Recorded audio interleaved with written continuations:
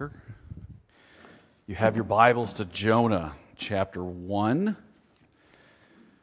Those of you on the right-hand side of, or the left side of the stage left, whatever it is, you're going to have to just kind of follow along and do the best you can to get the things that are on the screen. As we've been going through Jonah, I want to remind you again, as I will every week, Jonah is not about Jonah. Jonah is about Israel. God is using this storyline in the life of Jonah. I believe it's a real story. I believe it's a historical story. But I believe that God is narrating this story and He is writing this story in Jonah's life to confront Israel with His grace. And as we continue to go through the book, one of the things we'll be exploring is what's happening in Israel's existence right now. What are they experiencing? And so in doing that, we can learn what God is confronting in their lives nationally. But He's using Jonah to do that. So as you read the book and you ask, what is God teaching Jonah? You need to expand that question and ask, what is God teaching Israel? So in your Bibles to chapter 1, and I'm just going to... Chapter 1, verses 4 all the way through verse 16 and 17 really is the main text, but I've broken them up into two sections because I think two different things are happening. Okay? And we'll talk about today's, and then I'll end and give you a preview of next week. So this is Jonah 1, verses 4 through 6. I think I have it on the screen. Here you go. But the Lord hurled a great wind upon the sea, and there was a mighty tempest on the sea, so that the ship threatened to break up. Then the mariners were afraid. You can imagine it takes a lot to make a sailor afraid. The mariners were afraid, and each cried out to his God. And they hurled the cargo that was in the ship into the sea to lighten it for them. But Jonah had gone down into the inner part of the ship and had lain down and was fast asleep. So the captain came and said to him, "What do you mean, you sleeper? Arise, call out to your God. Perhaps the God will give a thought to us that we may not perish." Now, continue to look at your text. I think there's several key things in the text that I want to draw your attention to before we move on. Number one, the Lord hurled a great wind. Okay, that's an important thought. The author is very careful to say the wind came directly from God. He is addressing God's sovereignty and God's control. He's saying this wind was not happenstance. God created it. So you need to highlight that. The ship is personified. The ship was actually threatening. The ship was threatening in the grammar here to break up. Now, why is that important? Because it's bringing us into characters so that we'll kind of come into a scene, and here's the ship, just like the sailors, the ship is saying, "I'm about to break up, fellas. Do something. I'm not going to hold together much longer," because this is a story, and we're meant to be brought into every character that's on the scene here. The captain's words are important. The captain says the same words to Jonah that God did. Jonah, arise, go to Nineveh. Call out against it. Notice what the captain says to Jonah. Arise, call out. There's no mistaking that this is intentional on the part of the author. So arise, call out is now God is saying the same thing to Jonah, but instead of God saying it directly, He's saying it through this ship captain, this pagan ship captain who doesn't believe in Jehovah. And then finally, notice how the text says, maybe your God will save us. And it's little g. Because this is the captain speaking. And the captain is spiritually polytheistic. He has many gods. And Jonah's God is just like his God. And that really becomes a clue into what God is doing in the life of Jonah. So I want to draw your attention to the fact that in this moment, God is graciously confronting the idolatry of His people. God is graciously confronting the idolatry of His people. Now, in the story, God's confronting Jonah's idolatry. But remember, the story is about Israel. So let's go through the text a little bit. I'll try and make this case. And then we'll draw some conclusions. The Assyrians, Ninevites, the sailors, and Israel all have something in common. And that is idolatry. The Ninevites worshipped Ishtar, or Iana, she is called.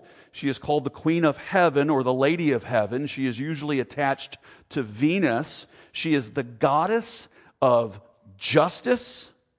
She is the goddess of war, sex, and political power. All the raw passions of humanity are found in this fake deity, in this goddess. This is who they worship. She actually kind of rose to primary status in the Assyrian Empire over other gods as they warred and as they did battle, and as one became more prominent than the other in the cults and in the economy of the situation. Don't think that worship and economy aren't tied together. They are. And so when one God is worshiped and the thing that's being asked for happens, or the blessing comes through this, everyone shifts to that God because that God is giving. He's delivering, or she's delivering for that group of people. And so now that deity is going to become more prominent because of the economy of it. We can ask this person and they'll do something for us. We can ask this being and they'll do something for us. This is what's happening in Nineveh, and it explains some of the violence that the Assyrians were perpetrating, because they had the goddess of war on their side. And so they're worshiping this goddess. They're going to war, which is how you worship goddesses of war. You become violent, brutal people. And this is why Jonah is so reticent to go there. The Assyrians had been plundering the Israelites. They had been stealing, killing, marauding, invading, retaking territory away from Israel. These were violent people. Because of who they worshipped, they were pagan, worshiping this goddess. But the sailors were no different. You see in the text, the sailors are each, and notice the grammar is important, they are each crying out to his God. How many sailors on a ship like this? If it's a smaller vessel, some would argue that Jonah actually, when it says he paid the fare, that he actually bought out the ship. That he actually spent a considerable amount of money to be the only passenger on the ship. But sailors are businessmen. The captain of the ship is a businessman. He wants to load it up with as much cargo and as many passengers as he can get on it. So the fact that other passengers aren't mentioned, and the fact that Jonah is alone in the hull of the ship, could suggest that Jonah had bought out the ship. And the captain had said, well, I have 10 passengers I'll take for $1,000. That's $10,000. Jonah said, I'll be the only passenger. So apart from the cargo, Jonah was probably the only passenger. And the waves come and the ship is threatening. I'm about to break up, guys. And the sailors are scared. They're throwing their cargo over. A great loss of economy. And they're each crying out to their God. Now that's critical. Because you have a prophet of God, you have someone who God has spoken to on a ship with a bunch of non-believers. Well, I shouldn't say that. They're believers, but they're believers in other deities. And so they're each crying out to their God, and what the narrative is doing is placing. Jonah doesn't just represent Israel, he represents the God of Israel. So the story is placing Jonah in the midst of paganism. Idols, as you know, you're good educated people, idols are all about control. Deities are all about control. Pagan deities of the ancient day were all about controlling the growth of your crops and the growth of your cattle, husbandry, and agriculture. And so you worshipped the god of the earth, the goddess of the earth, the goddess of fertility. You worshiped the God of the sky who produced the rain and protected you from storms. You worshiped the goddesses of fertility that created life among the animals and within your own family, because you got a bunch of cattle, you got a big farm, you need a bunch of kids.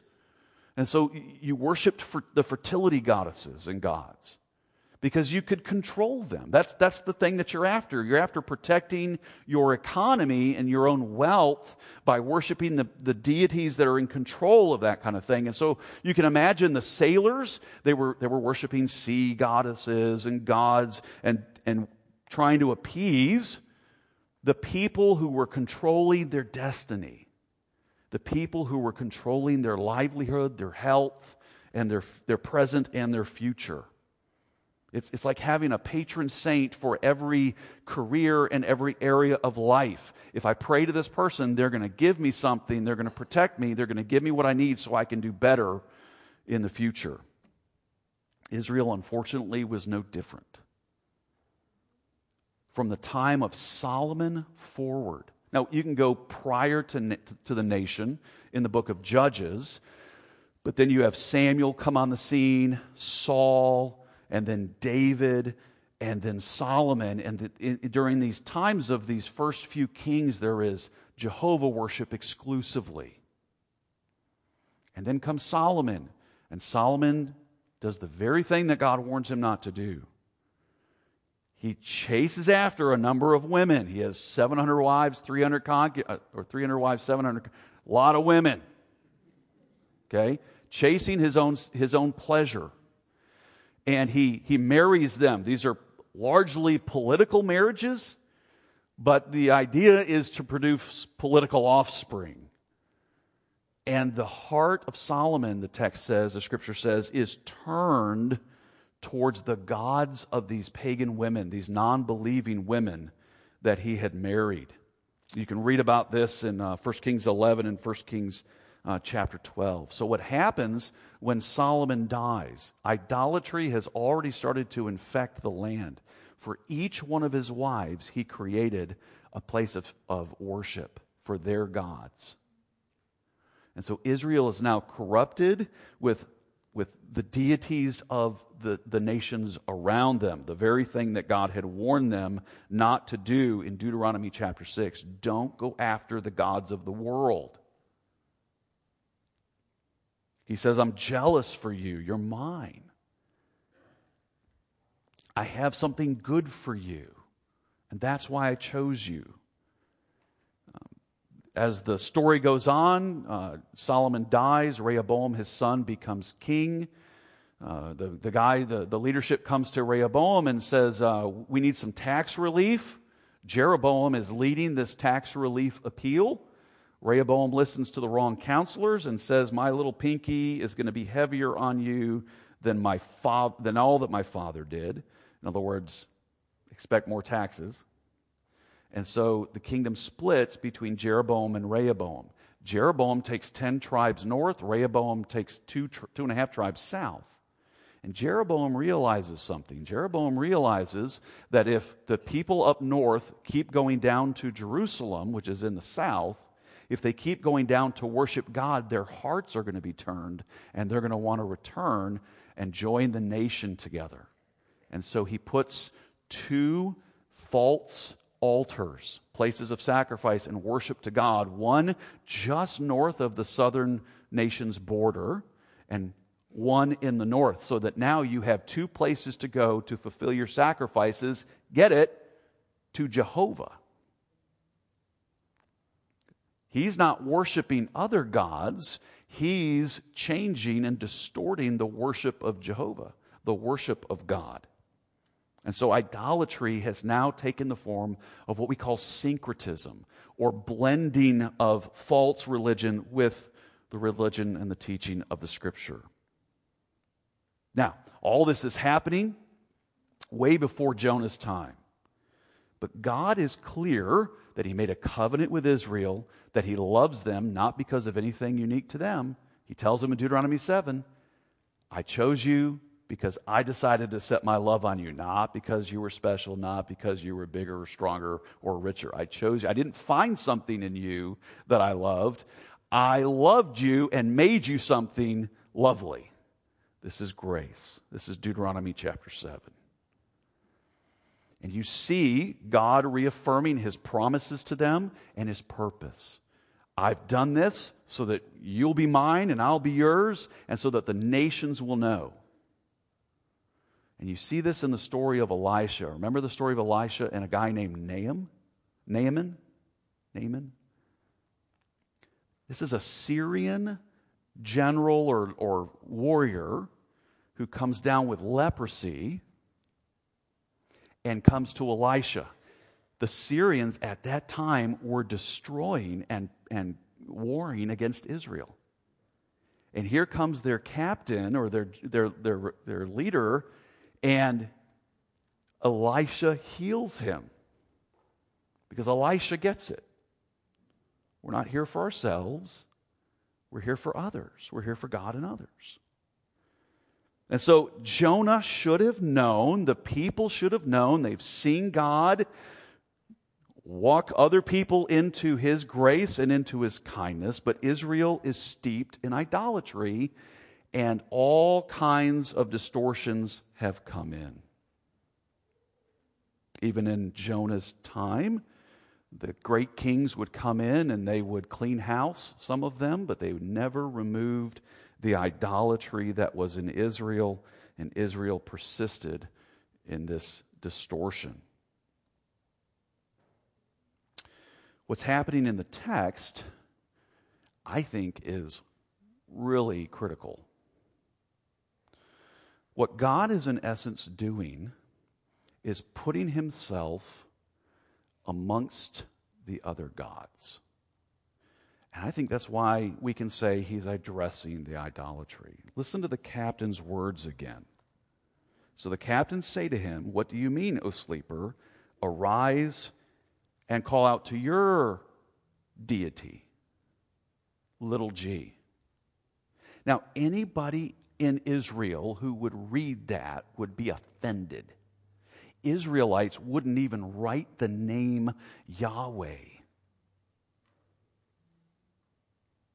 So to put God, the living, true, immortal God, the one who created all things, to put him on that level would be blasphemous. And it would have elicited a reaction. But it doesn't. Jonah doesn't freak out. Jonah goes along with it. Jonah doesn't say, whoa, wait a minute. I'm not going to call out to my deity. I'm going to call out to the living God. In fact, it's not until later in the story where the captain presses him and says, "Who are you?" And he says, "All right, I admit I'm the prophet of the living God, the one who created all things. His name is Yahweh." And then everyone gets real serious real fast.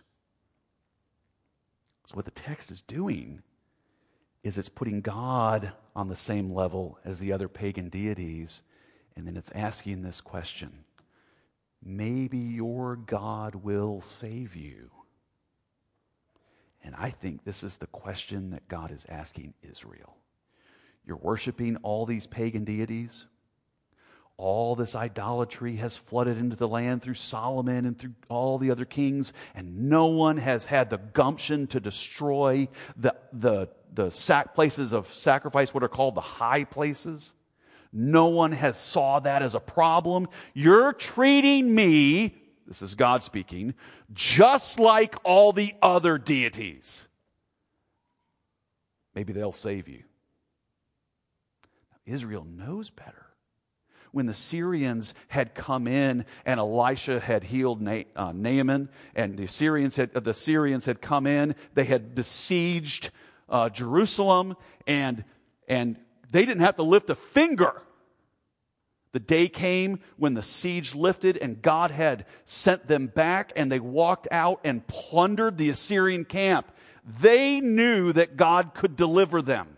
They had seen it over and over and over. And now God is forcing them to say, to see, you're treating me like all the other gods. And that's not who I am. And you know that. So God places himself on the level of other deities in the story to confront the idolatry, and then when the captain says, Jonah, arise, call out, it's as if God is speaking to him again through this non-believing captain. Whoever or whatever we worship, the fundamental goal, and this is where idolatry kind of hits its heartbeat, the fundamental goal is to achieve what we imagine is best for us. We choose the God that will help us satisfy the desires of our main deity, which is self. And so what Israel has done is what Paul says in Romans 1, they have exchanged the glory of the incorruptible God for the corruptible. They have exchanged the glory of God for these pagan deities. They have lost their affection for God. Or what Israel has done is said, yeah, God's the primary deity, but we're going to worship some of the other ones and try and twist their arms too. Try and manipulate them, because that's what idolatry fundamentally is. It's this, who do I need to appease? Who do I need to appeal to get what's best for me? To get what will satisfy me, what will give me the life that I believe I need and deserve. Idolatry is a distortion, but I really want you to see that idolatry reveals that there's already distortion at play. There's already a distortion, the distortion of how we think of ourselves and the distortion of how we think about God. Solomon loved many wives. Solomon allowed his own heart to be turned. What was the distortion in Solomon's life? How did he view himself in relationship with God?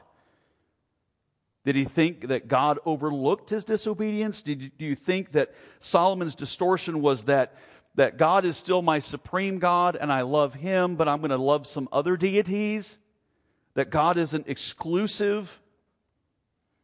That he can be spiritually polyamorous? What was Jeroboam's distortion about himself? You see that Jeroboam believes that his own power is the key to his future and his economic future, and the economic future of the people over Rehoboam, which was God's appointed king through the line of David. Was Jeroboam primarily a people pleaser? Give the people what they want and they'll put you in power? These are the kind of actions that he has. These are the kind of things that he's doing. What was Jonah's distortion about himself as he ran from God and refused to extend God's grace and kindness to the Ninevites? Did Jonah see himself as an agent of God instead of an instrument? As though God and I are partners, and when I don't like what God wants to do, I can say no to it. After all, I'm a free agent, and I'll serve God as long as he gives me what I want, as long as he does the things that I think are right. After all, what's the primary god of idolatry? The primary deity is self. And so I'll serve you as long as I get from you. As though somehow I have that kind of authority, that kind of standing with God, that I could manipulate God or control God or twist God's arm to get what I want. Does Jonah fundamentally believe God isn't enough? That God's will isn't in his best interest? All this goes to the root of idolatry in Genesis chapter 2. When the serpent, Satan, tempts Adam and Eve and he says, eat the fruit and you will be like God, knowing good from evil. And it's not just the distinction of good from evil that Adam and Eve are promised, but the ability to judge good and evil and to judge what is best and to make decisions. The root of it is this independence from God. Instead of image bearers, as Packer says, we become image users. Instead of image bearers dependent on God, living in submission to God, trusting in the wisdom of God, we become image users. And we think we are like God. And so we make judgments about what's best for our lives, and we'll do whatever we got to do to appease the right person to get what we want. And we do all that without the wisdom of omniscience. What a destructive path. So Jonah's distortion is the same as all of our distortions. I know what's best. I can discern between good and evil. And yet we all have the same weakness of the lack of the wisdom that comes from omniscience, from immortality, from eternality, and all the glories that belong to God. A distorted view of self places me at the center of my world, convinced that I know what's best for me and the wonderful plan that I have for me. It's me saying I have a wonderful plan for my life, and I know exactly what I need to get it. But there's a distortion about God as well, and it's that God can be appeased, manipulated into helping me achieve that plan. God came and chose us by His grace to be His children, determined to purify us as for His own possession. And I love how Moses, in speaking for the Lord, says this. He talks about fleeing the idols of the nations in Deuteronomy 6. And then he says, when your children come, when you raise your children and you teach them the rules and the commandments and the ceremonies, they're going to ask you, why are we doing this? And this is what you tell them. We were Pharaoh's slaves in Egypt. And the Lord brought us out of Egypt with a mighty hand, and the Lord showed signs and wonders and great and grievous against Egypt, against Pharaoh and all his household before our eyes. And He brought us out from there that He might bring us in and give us the land that He swore to give our fathers. And the Lord commanded us to do all these statutes, to fear the Lord our God for our good always. For our good always. Our distortion about God is that fundamentally we can appease Him, we can manipulate Him, and that He does not have good at heart, as though somehow God is like all the other pagan deities and He needs our worship. We have something that He needs, we have something that He wants, we have something that He can't live without. And that enters us into this quid pro quo, this give and take relationship that is so common in the culture today. Well, I'm a good person. I'm a good person. Look what I've done for God. Can you imagine how Jonah would have thought? I mean, you see it come out. You see it in his anger in chapter 4, the self-pity that has grasped this man's heart as he recounts all that he has done for God, being a faithful prophet, probably studying under the school of Elisha, and now he's been serving God faithfully in Israel, in this pagan nation. And what he gave up to be in the ministry, and the risks he took to say what he said and do what he did for God. And now you've asked me to do something I'm unwilling to do. I would do anything. This is a meatloaf moment. I will do anything for love, but I won't do that. His heart is filled with anger, fueled by self-pity for all that he sacrificed to God. And now God is asking him to do the one thing that is not in his plan. And Jonah has a wonderful plan for his life. There's a distortion that God and I are partners, that I am His agent, not His instrument, which flows out of a self-righteousness and a misunderstanding of who we are. We worship our Creator. We are dependent beings. We are in need of His revolutionary goodness and grace to transform us. And anything good that comes out of my life is a work of His goodness and grace. We do not believe that God finds something good in me and that's why he has engaged me. He is engaged with me. No, it is because he is gracious and merciful. And that we know the name of God and we worship him should blow our minds. It should surprise us that God would call us to himself, and more than that, that God would send his Son to rescue us and, as we said earlier in the service, to reconcile us to himself. But Jonah is filled with self-pity. He is unable to see the needs around him. Think about that. The sailors are afraid they're going to die, and Jonah is sound asleep. They don't even know his name. You're going to find that out in the next section. They don't know who he worships. They don't know necessarily what he's done. He's about to tell them. He doesn't see their needs. But you know what we don't have any record of? We don't have any record of Jonah addressing the sin of Israel. We don't have any record of Jonah speaking out about the high places in Dan and Bethlehem. Why not, Jonah? How did Jonah excuse the idolatry of God's people? Jonah's only prophecy recorded in the Old Testament is that he told the king that God would not destroy them for their idolatry and that they could retake the land that Assyria had taken. God had been beaten up on Assyria for a while, economically.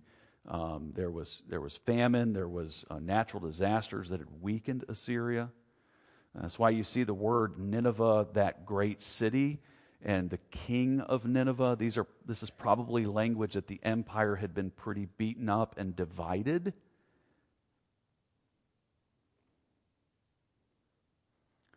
And so Jonah's only prophecy is about God extending his goodness and expanding the territory, reclaiming what was theirs. But no mention of, oh, and by the way, the idolatry in the land is wrong. Jonah was so blind by his own distortions about himself and God that he couldn't see the needs around him, even the needs of his own people. A distorted view of God fundamentally is that God can be appeased, manipulated to help me achieve the life that I want. Jonah was absorbed with himself and his people. His anger and his self-pity blinded him to the spiritual needs of others, the sailors, Nineveh, and primarily his own people. God's gracious storms call us to evaluate these distortions. Because it's written this way, because of the way this is presented, that God is instigating this reclamation of his prophet. We know the storm was intentional. We know the storm was to get Jonah's attention and to get Israel's attention and ask them fundamental questions about their view of themselves and their view of God. And this is God's mercy. God had storms for Israel. Israel had been waging war for generations, losing some, gaining some, always having to fight to protect their fields and their cattle. And so God sent the Assyrians to wake them up. These are what storms do. They are not always because we've done something wrong, but they are always times when God wants to grow us in our faith. Assyria had storms. God had been undermining their power for a long time. Jonah had storms in his life. The biggest one was the call to go and preach the grace of God to the Ninevites. That rocked his world more than the storm on the boat. But now he's facing this storm. The church has storms. You have storms. Storms are not bad. We know from Romans 8 that God causes everything to work to accomplish his purpose. Right? The purpose of God is to conform us to the image of Christ. And so God can take all things and turn them into purpose-accomplishing events. That's what that text teaches. So that at the end of the day, one person will be firstborn among many brethren. One person will be preeminent. That's Jesus Christ. Oh, wait, don't you just, I don't know about you. I read that, and it's just like, by the way, God's going to cause all things to work out together for good for you. Yes, Lord, thank you. According to my purpose. Hey, wait a minute. What's your purpose? Is to conform you to the image of Christ. I think I can go along with that. I want to be more like Jesus. He's humble. He's loving. And then God just says, and it's not even about you. It's all about me exalting my Son. I mean, guys, the gospel just takes self right out of it. It leaves no oxygen for self. It leaves no room for us to say, yeah, that Jesus is all about me. Jesus loves you, and He has a wonderful plan for your life. It's to conform you to His likeness, and He's going to do whatever it takes in all His wisdom and gentle care to get you there. God has established it that way so that Christ can be glorified. The gospel just sucks the oxygen of self right out of the room. Keller says of this section, the Bible does not say that every difficulty is the result of our sin, but it does teach us that for Christians, every difficulty can help reduce the power of sin over our hearts. Storms can wake us up to the truths we would otherwise never see. Storms can develop faith, hope, love, patience, humility, and self-control in us that nothing else can. Questions for you to consider as you go home today. Number one, how can you live distortion-free? Idolatry reveals distortions already exist. How can you live distortion-free? You can't. Let me just tell you, you can't. This is what the Scripture teaches us. Our hearts are desperately wicked. Our hearts are deceitful and desperately wicked. Who can know them? This is why there's always this contrast in Scripture between us and God.